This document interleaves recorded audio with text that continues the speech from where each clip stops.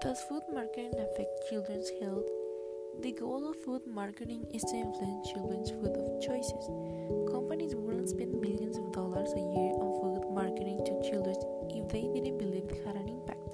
Unhealthy food and beverage marketing increases children's preference and intake of energy-dense food.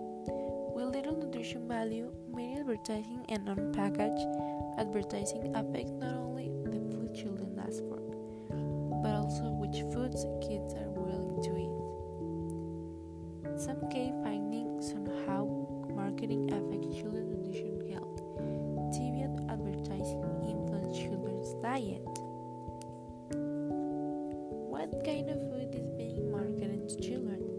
The overwhelming majority of the food marketed to children are poor nutrition quality. On Nickelodeon, the most popular children's television, 65% of food ads are for unhealthy food.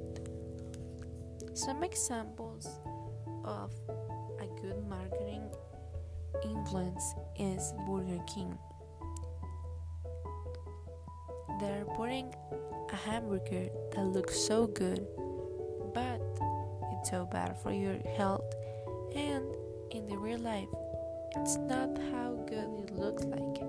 So they give you a good hamburger in the ads so you can think it's at how it looks.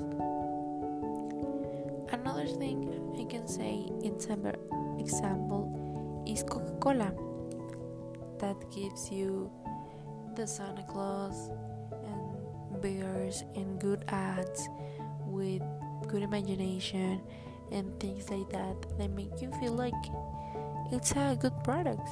But the Coca and all the things that brand have that are so bad for your health.